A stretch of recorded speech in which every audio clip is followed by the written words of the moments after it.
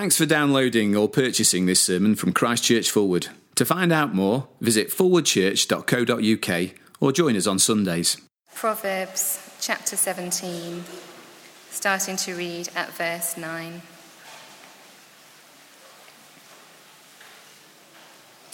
He who covers over an offence promotes love, but whoever repeats the matter separates close friends. A rebuke impresses a man of discernment more than 100 lashes a fool. An evil man is bent only on rebellion. A merciless official will be sent against him. Better to meet a bear robbed of her cubs than a fool in his folly. If a man pays back evil for good, evil will never leave his house. Starting a quarrel is like breaching a dam, so drop the matter before a dispute breaks out. Acquitting the guilty and condemning the innocent, the Lord detests them both. Of what use is money in the hand of a fool, since he has no desire to get wisdom? A friend loves at all times, and a brother is born for adversity. And the second reading is taken from John's Gospel, chapter 15, which is on page 1083. John chapter 15, starting to read at verse 9.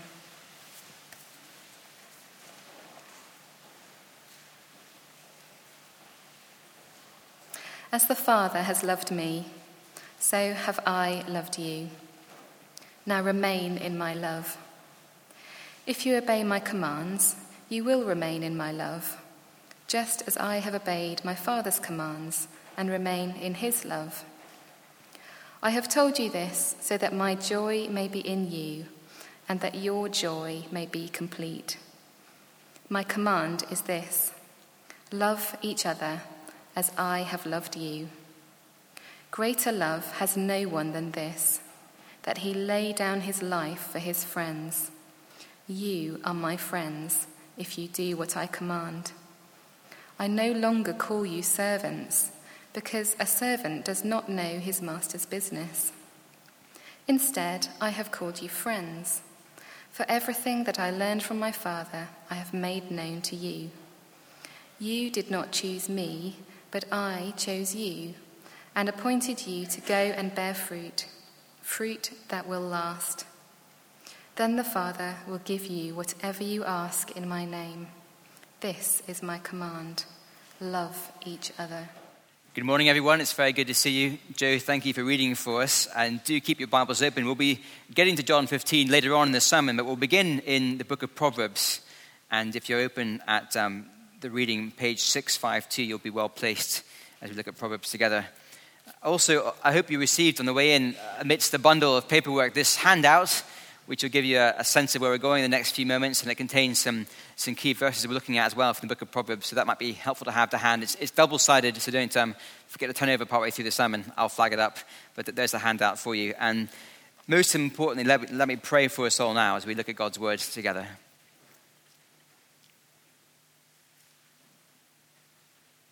Our Father in heaven, we thank you that your word is full of truth and that it can make us wise. And Father, we pray that you'd help us to believe that this morning. And so help us to come to your word now with great humility and hunger, longing to be shaped by your word. And we pray that for our good, but also for your glory. And in Jesus' name we pray. Amen. Well, this year, just over half of all UK households have some kind of subscription to an online film or program streaming service like Netflix or Amazon Prime. And because the demand is so great, these companies now spend billions of pounds filming new content to keep the nation entertained.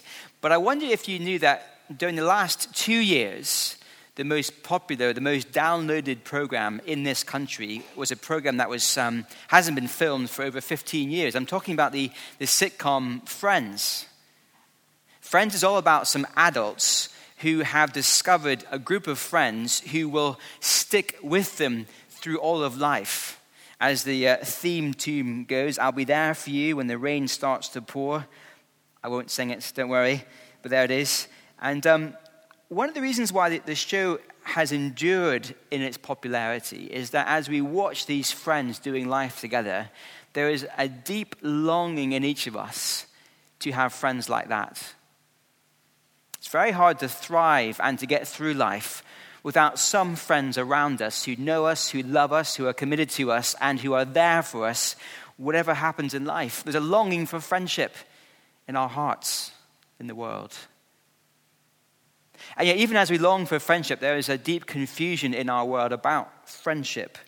With the rise of social media, many people are exchanging face-to-face conversations with online interactions. Deep conversations are replaced by one-line answers. And because online engagement allows us to do this, increasingly people are only presenting part of their lives to the world. Often the parts of our lives that are presentable and happy and successful and the bits that we want people to see. But because we can and because other people do it, we hide the parts of us that are broken and weeping and sad and difficult. How many friends do we have? Well, Facebook won't tell us. Acquaintances, maybe, but not friends. Our culture is also very confused about intimacy. And increasingly, there is an assumption that intimacy is always sexual. So people look back at famous relationships in the past, and they assume that these two great friends, that there must have been something more going on than just friendship. I think of the famous friendship between David and Jonathan in the Old Testament. A great example of two brothers befriending one another wonderfully. But many modern readers now, confused about the difference between intimacy and sex, look back at those old stories and think that there must have been something going on between David and Jonathan, more than just friendship, something sexual, because you couldn't possibly have such an intimate friendship that wasn't sexual. At least that's how our culture is increasingly thinking. The Christian author Sam Allberry points out, and I quote, "Sex and intimacy are not the same. It is possible to have a lot of sex and yet find no intimacy." End quote. And yet, because our culture is confused, many people are not looking for intimacy in friendship, thinking it's only found in a sexual relationship. And also, our culture is confused when it comes to self-reliance. We're told that we need to be self-made, self-sustaining people. It's a weakness to open up and to need the help of others. And so we might be very happy to offer help when a friend needs it, and we'll give ourselves to them. But the thought of receiving help back, well, that just feels too awkward. And it can feel like we've been defeated in life, that we failed if we have to let others come and help us. Or at least that's the way our culture seems to work at the moment. This morning, we continue our little series thinking about wise investments in life. And last week, we looked at investing in our relationship with the Lord. This week, we're thinking about investing in our friendships.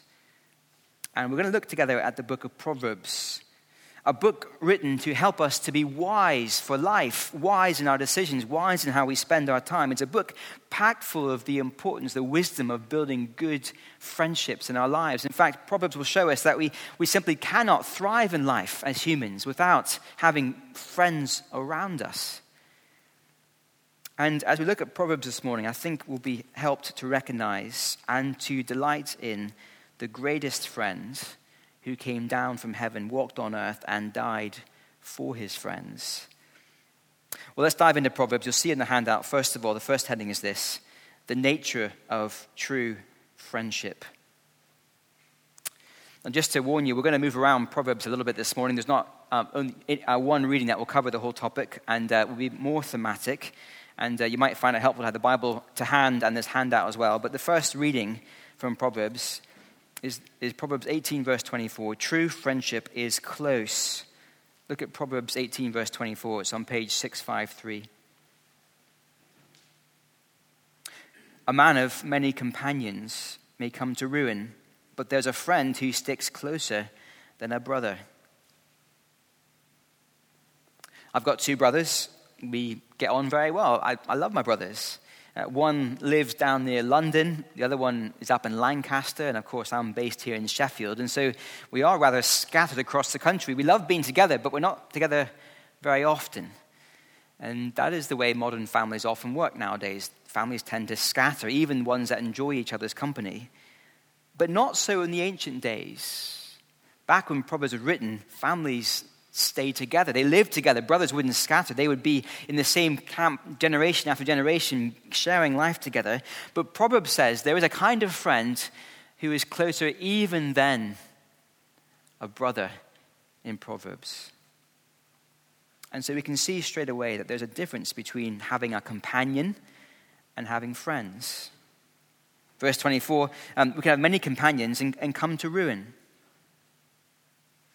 Perhaps a companion is a friend on Facebook, or someone we play sport with, or we see at the school gates or enjoy a drink with. Perhaps a companion is someone we meet at church on a Sunday, and we see them 1 month, and we have a very pleasant conversation. We stay around afterwards and have tea together and have a lovely chat. But then we don't see them again for a couple of months, and then we do see them again, and we have another lovely chat, and we ask them how they're doing. They say fine. They ask us how we're doing. We say very well, thank you. Even if behind the scenes our lives are falling apart. That is what a companion is like. But a friend is close. Social media can be a great tool for helping us with friendship. It can make it easier to arrange meeting up with friends. It can help us track down lost contacts. I'm not against social media per se, but when we substitute the kind of interaction social media can sustain with close face-to-face friendship, whether we're on dangerous grounds.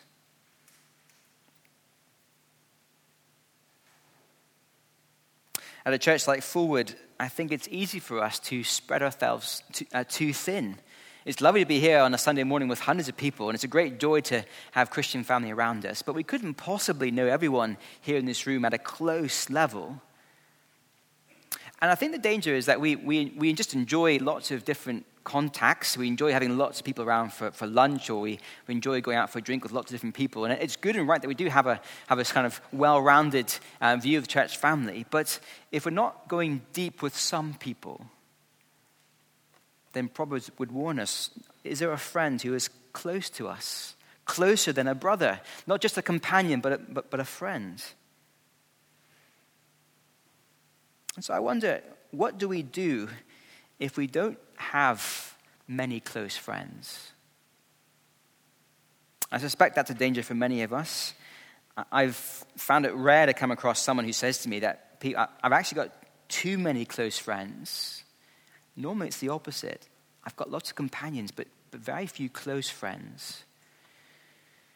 Well, for some of us, we'll be new to Fulwood, and it's great to have you here. And just a word for the newcomers. I know it takes time to build good friendships. And when we first arrive, we can feel a bit overwhelmed by the task and how far back we feel. But with time, with patience and perseverance, I know many people here have discovered that there are great friendships to be built here in the church family if we stick at it. But for others of us here, I think we need to be intentional about our friendships. We need to look at our diaries and our plans, what we're aiming for, and think, am I carving out enough time in my week, in my month, in my year to deliberately, intentionally set aside time to go deep with a few people, to develop close friends? And there is a cost to this. It feels awkward, even as I say it, because it's not very British to kind of say that. And to kind of get alongside someone and to have them around for dinner, not once or twice, but 3 or 4 times, and more than that, to book them up for coffees, and not just once, but to make a point of really trying to get to know them well. The danger is as we draw near to someone, they might not want to draw near to us. There's a sense of putting ourselves out there to start to grow good friendships. And I wonder if this is something that men particularly struggle with.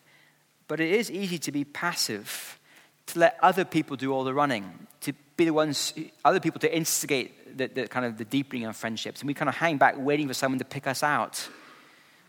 But actually, I wonder if we need to be more proactive, saying, well, who can I get alongside? And if someone does try to deepen the relationship with us, make it easy for them if we can. Work with them. Perhaps if they instigate one time, then be the one who instigates the next time. So be intentional. But also, we need to be discerning. And if you have got a Bible handy, Proverbs 13, just a quick reference here. Proverbs 13, verse 20, on page 647 in my Bible.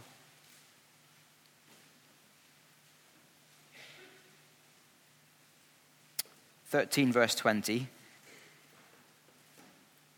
He who walks with the wise grows wise, but a companion of fools suffers harm. See, in the world of Proverbs, not everyone is wise. There are fools around in the world, not people who are lacking intelligence, but people who reject God's ways in the world. And it's not just a question of, do I have friends? But have I made wise friends with people who are not fools, who reject God, but people who are going to be wise, accepting God's ways in the world? And for some of us this morning, it might mean stepping back from friendships that aren't wise in order to grow new ones that are. True friendship is close. Next, true friendship is faithful. And Proverbs 17, verse 17. Page 652.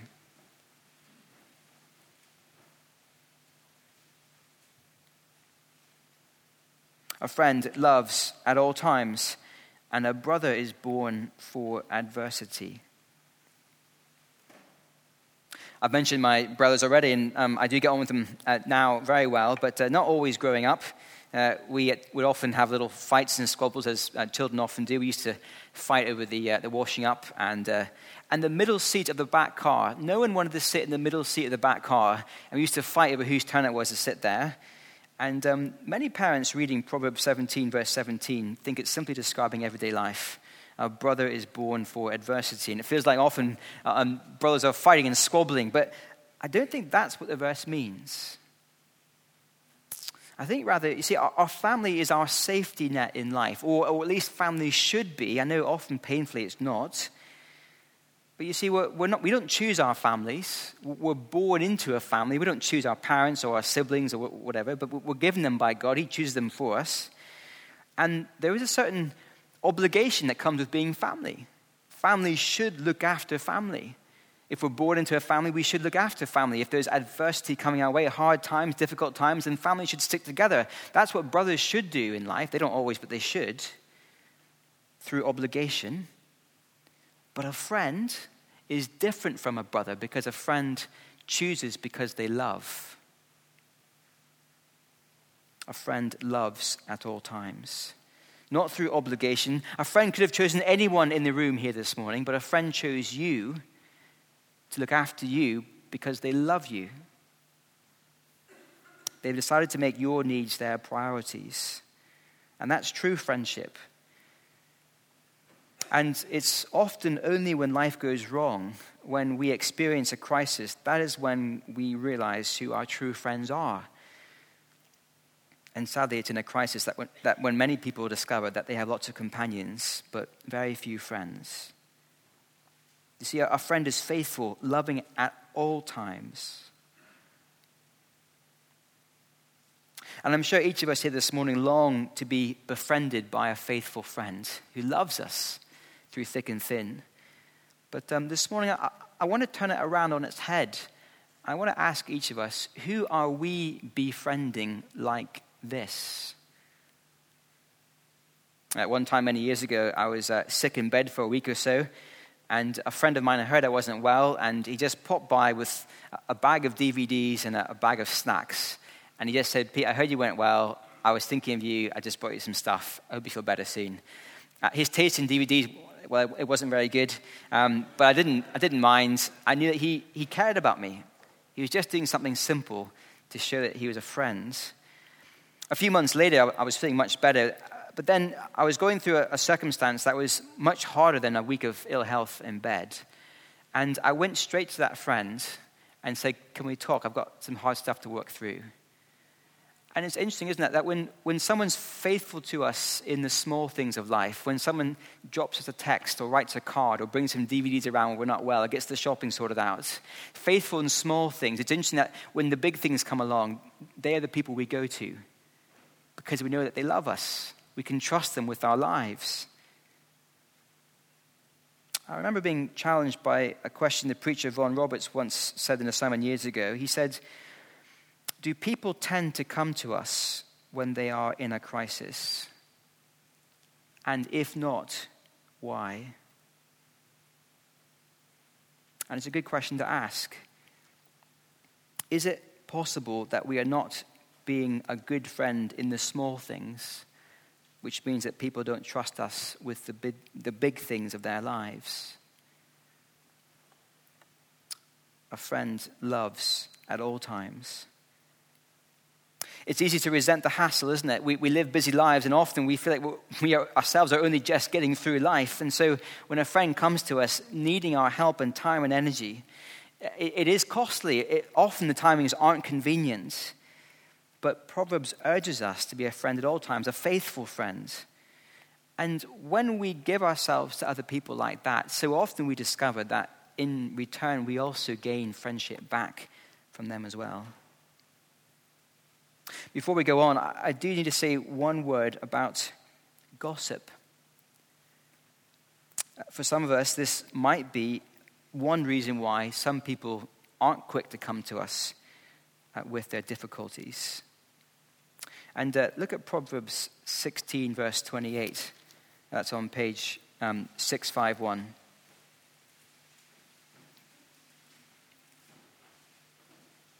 Proverbs 16, verse 28. "A perverse man stirs up dissension, and a gossip separates close friends." If a person does open up to us with something hard in their lives, a difficulty, a challenge, whatever it is, and then we go and share that information with someone else, if we gossip, at least two things almost always seem to happen. The first is that those who hear the gossip realize that the gossiper is not someone they can trust with their hurts. And the second thing is, and I don't know how it happens, but it almost always seems to be the case, that somehow the one who's gossiped about ends up hearing about the one who gossiped about them. Somehow it happens. And Proverbs is very clear. It separates close friends. And so the warning is clear to us. Be wise. Be a faithful friend by not being a gossip. True friendship is faithful. Next, we're going to speed up as we go along. Don't worry if you're worrying about how slow we're going. Next, true friendship is considerate. And we're looking at Proverbs 25, verse 20. Page 661.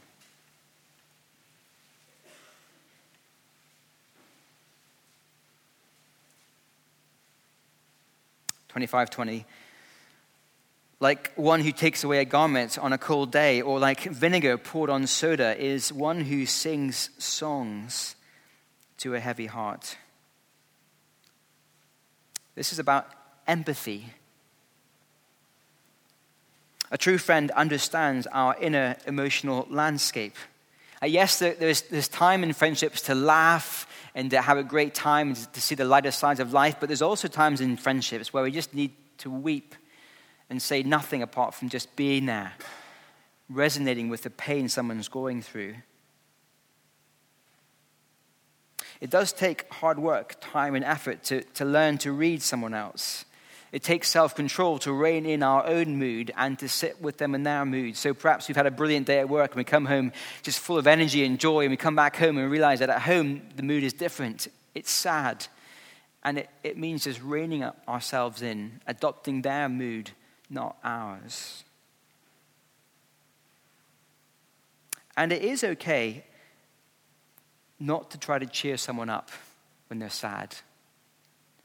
Someone who's considerate will know when it's okay just to be there in the tears, not trying to make people happy, not trying to change their mood, just being with them in the brokenness.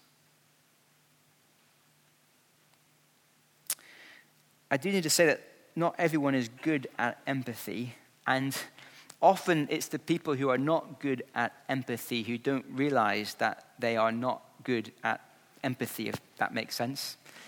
And so here's something we could all do. If there is someone around who knows us well and who we trust and is loving and kind with their words, we could ask them sometime when we're feeling brave, tell me, am I good at empathy? Or do I need to learn a bit more? It'd be great to hear what other people think of us. That'd be a great way to check if we are considerate in our friendships.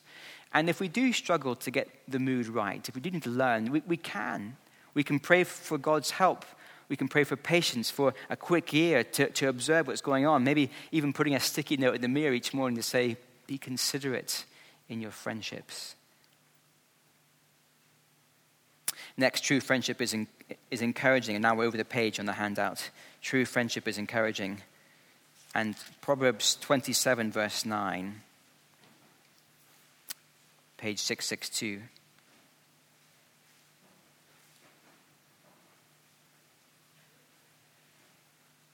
Perfume and incense bring joy to the heart, and the pleasantness of one's friend springs from his earnest counsel. Just across the page, verse 17. As iron sharpens iron, so one man sharpens another.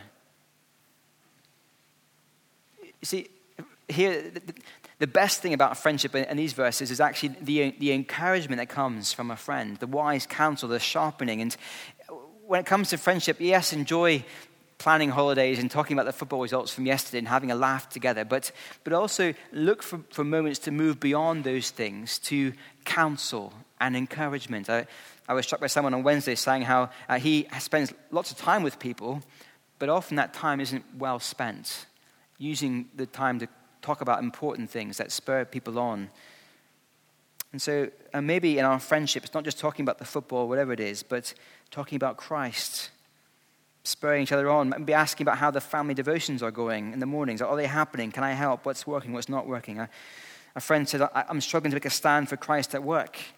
And then we can talk about it, pray about it, spur each other on to live for Christ in difficult circumstances. You see, a true friend is encouraging, spurring us on to live God's way in his world. And finally, a true friend is honest. Proverbs 27, verse 6. Wounds from a friend can be trusted, but an enemy multiplies kisses. You know that social conundrum, you're at a dinner party and you're enjoying some pavlova together, and one of your number indulges in a large mouthful of the creamy, soft pavlova, and as they take their fork away, there's a bit of cream that's just stuck to their nose. And being the kind of British, it's very hard, isn't it, to kind of say, you've got something in your nose, and so we kind of hold back, we don't say anything. But a friend would speak up, oi, you've got some cream in your nose, and they would sort us out. Look, it's a silly example, but that's what Proverbs is talking about. We need friends around us who are willing to say hard things about us, to us, areas perhaps where we're getting it wrong. Pete, the way you responded was too angry there, or you're too quick to defend yourself, or you didn't forgive, or a friend challenges you, if you like, wounds you. It's hard to hear, it's not easy to go through, but they can do it because they are your friends. They love you. You know that they're the ones who are close to you, who are faithful to you, who are there to encourage you, not to gossip about you. They're considerate. And so when they do speak to you gently and kindly and carefully, you know that what they're saying is for your good. You can take it on board. And just as an aside, if we are the one receiving the wound from a friend, then we should try to make it as easy as possible for that friend to say what they need to say. Not to put a brick wall up or to come out fighting when they give us an insight, but to take it on board, to thank them, to say that we'll think about it, we'll pray about it, we'll ponder it, and to trust our friends and their feedback. I'm not saying that we should go on a witch hunt or dive in with both feet or to be harsh. We could easily damage people, couldn't we? But if we are friends with someone in the Proverbs sense of the word, if we love them, are committed to them and faithful, it will at times mean saying the hard thing. The nature of true friendship. There's much more we could say, but we've seen this morning, haven't we, from Proverbs, that true friendship is close and faithful and considerate and encouraging and honest. And we don't need to be a Christian here this morning to see how good it is to be surrounded by people like that in our lives. But I don't mind telling you this week that as I've been preparing this sermon, looking at Proverbs and looking at my own life, I've realized that how poor a friend I so often am. Maybe lots of companions, but not as many friends. And I'm not alone this morning as we looked at what Proverbs says. It is challenging stuff. Often very aware of our failures in our friendships. And that takes us to our second point, much more briefly this morning. Our need for the true friend. And in your Bibles, flick forward now to John chapter 15. It's on page 1083 of the Pew Bibles.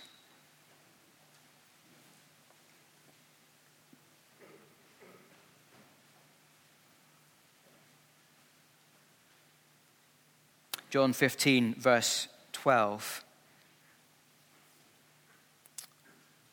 Jesus said, "My command is this, love each other as I have loved you. Greater love has no one than this, that he laid down his life for his friends." These are remarkable words. If you know the context, it's the night before Jesus dies. The next day he will be hung on a cross, crucified, not for his wrongdoings, but for the sins of the world. And he is speaking at this point to his followers, his disciples, the very men who in a few hours' time will abandon Jesus through fear for their own lives. And in that moment, he says these words of great tenderness, how he loves them, and how, verse 13, he lays down his life for his friends. He calls them friends in this moment. And that is remarkable because they are about to betray him. He knows that. And yet he calls them his friends. And he's going to be a friend to them by laying down his life to die for them. Because they are faithless, he dies in their place to forgive them, to restore that relationship. And so come and marvel at the forgiveness of the true friend Jesus. Willing to forgive his disciples who betrayed him and left him.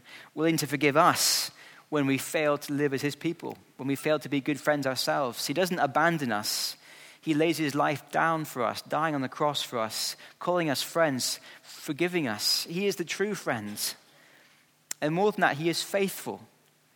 I'm sure you know the story, but after his resurrection in John 21, Jesus takes these same disciples and he has a breakfast with them on the beach, and he brings them in and he recommissions them. He says, "Go and feed my sheep."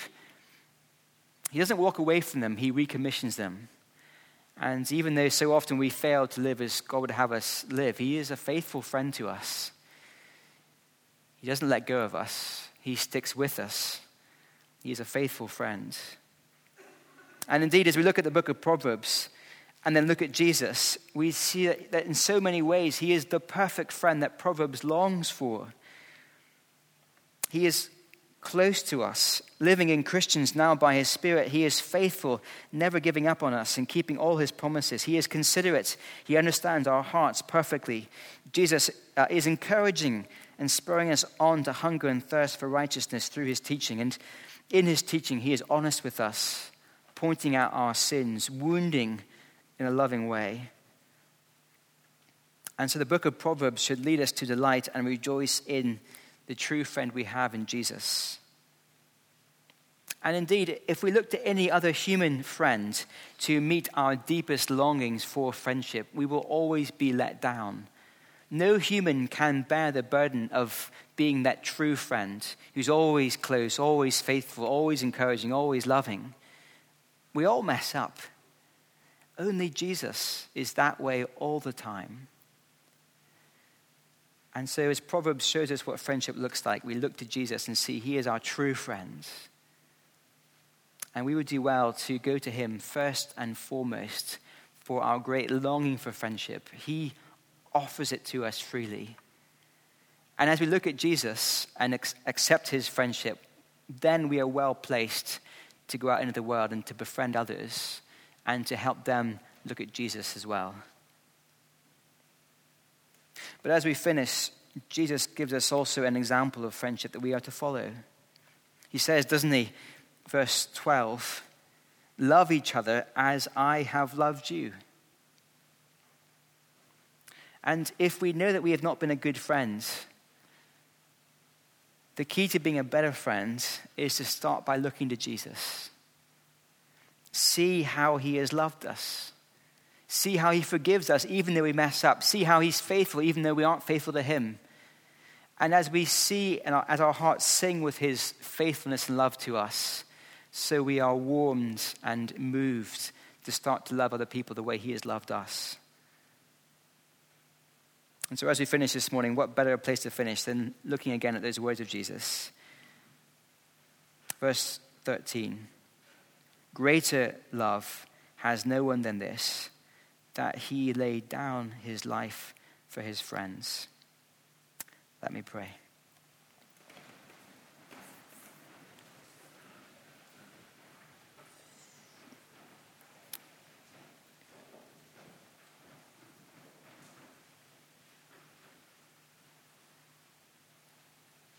Our Father in heaven, we do marvel again this morning at the remarkable friendship that the Lord Jesus offers us and gives us. And when we see our own failings and mistakes, our own lack of faithfulness, our own self-centeredness in life, we wonder again this morning that he would set his love on us, that he would choose us and commit to us, even to the point of dying for us. And so, Father, we thank you that in our longings for friendship, we have in the Lord Jesus the one who meets our deepest longings. But, Father, we also pray this morning that you'd help us to love just a bit like he loved, to so befriend others, just in a way, something of how he's befriended us. Father, please spur us on with his love, that we might love others as he has loved us. And we pray this in Jesus' name. Amen.